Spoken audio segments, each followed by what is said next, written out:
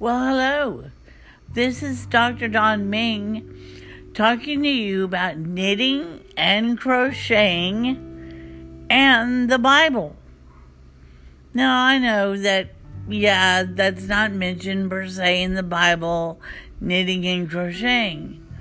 But if you look at the Proverbs 31 woman, she makes things with her hands and stores them up for her household. And so, in other words, the woman of God is an industrious woman and does things that are not only therapeutic for her, but are therapeutic for her family. And this makes a very godly woman who is well-rounded, balanced out, and glorifying God, her Creator.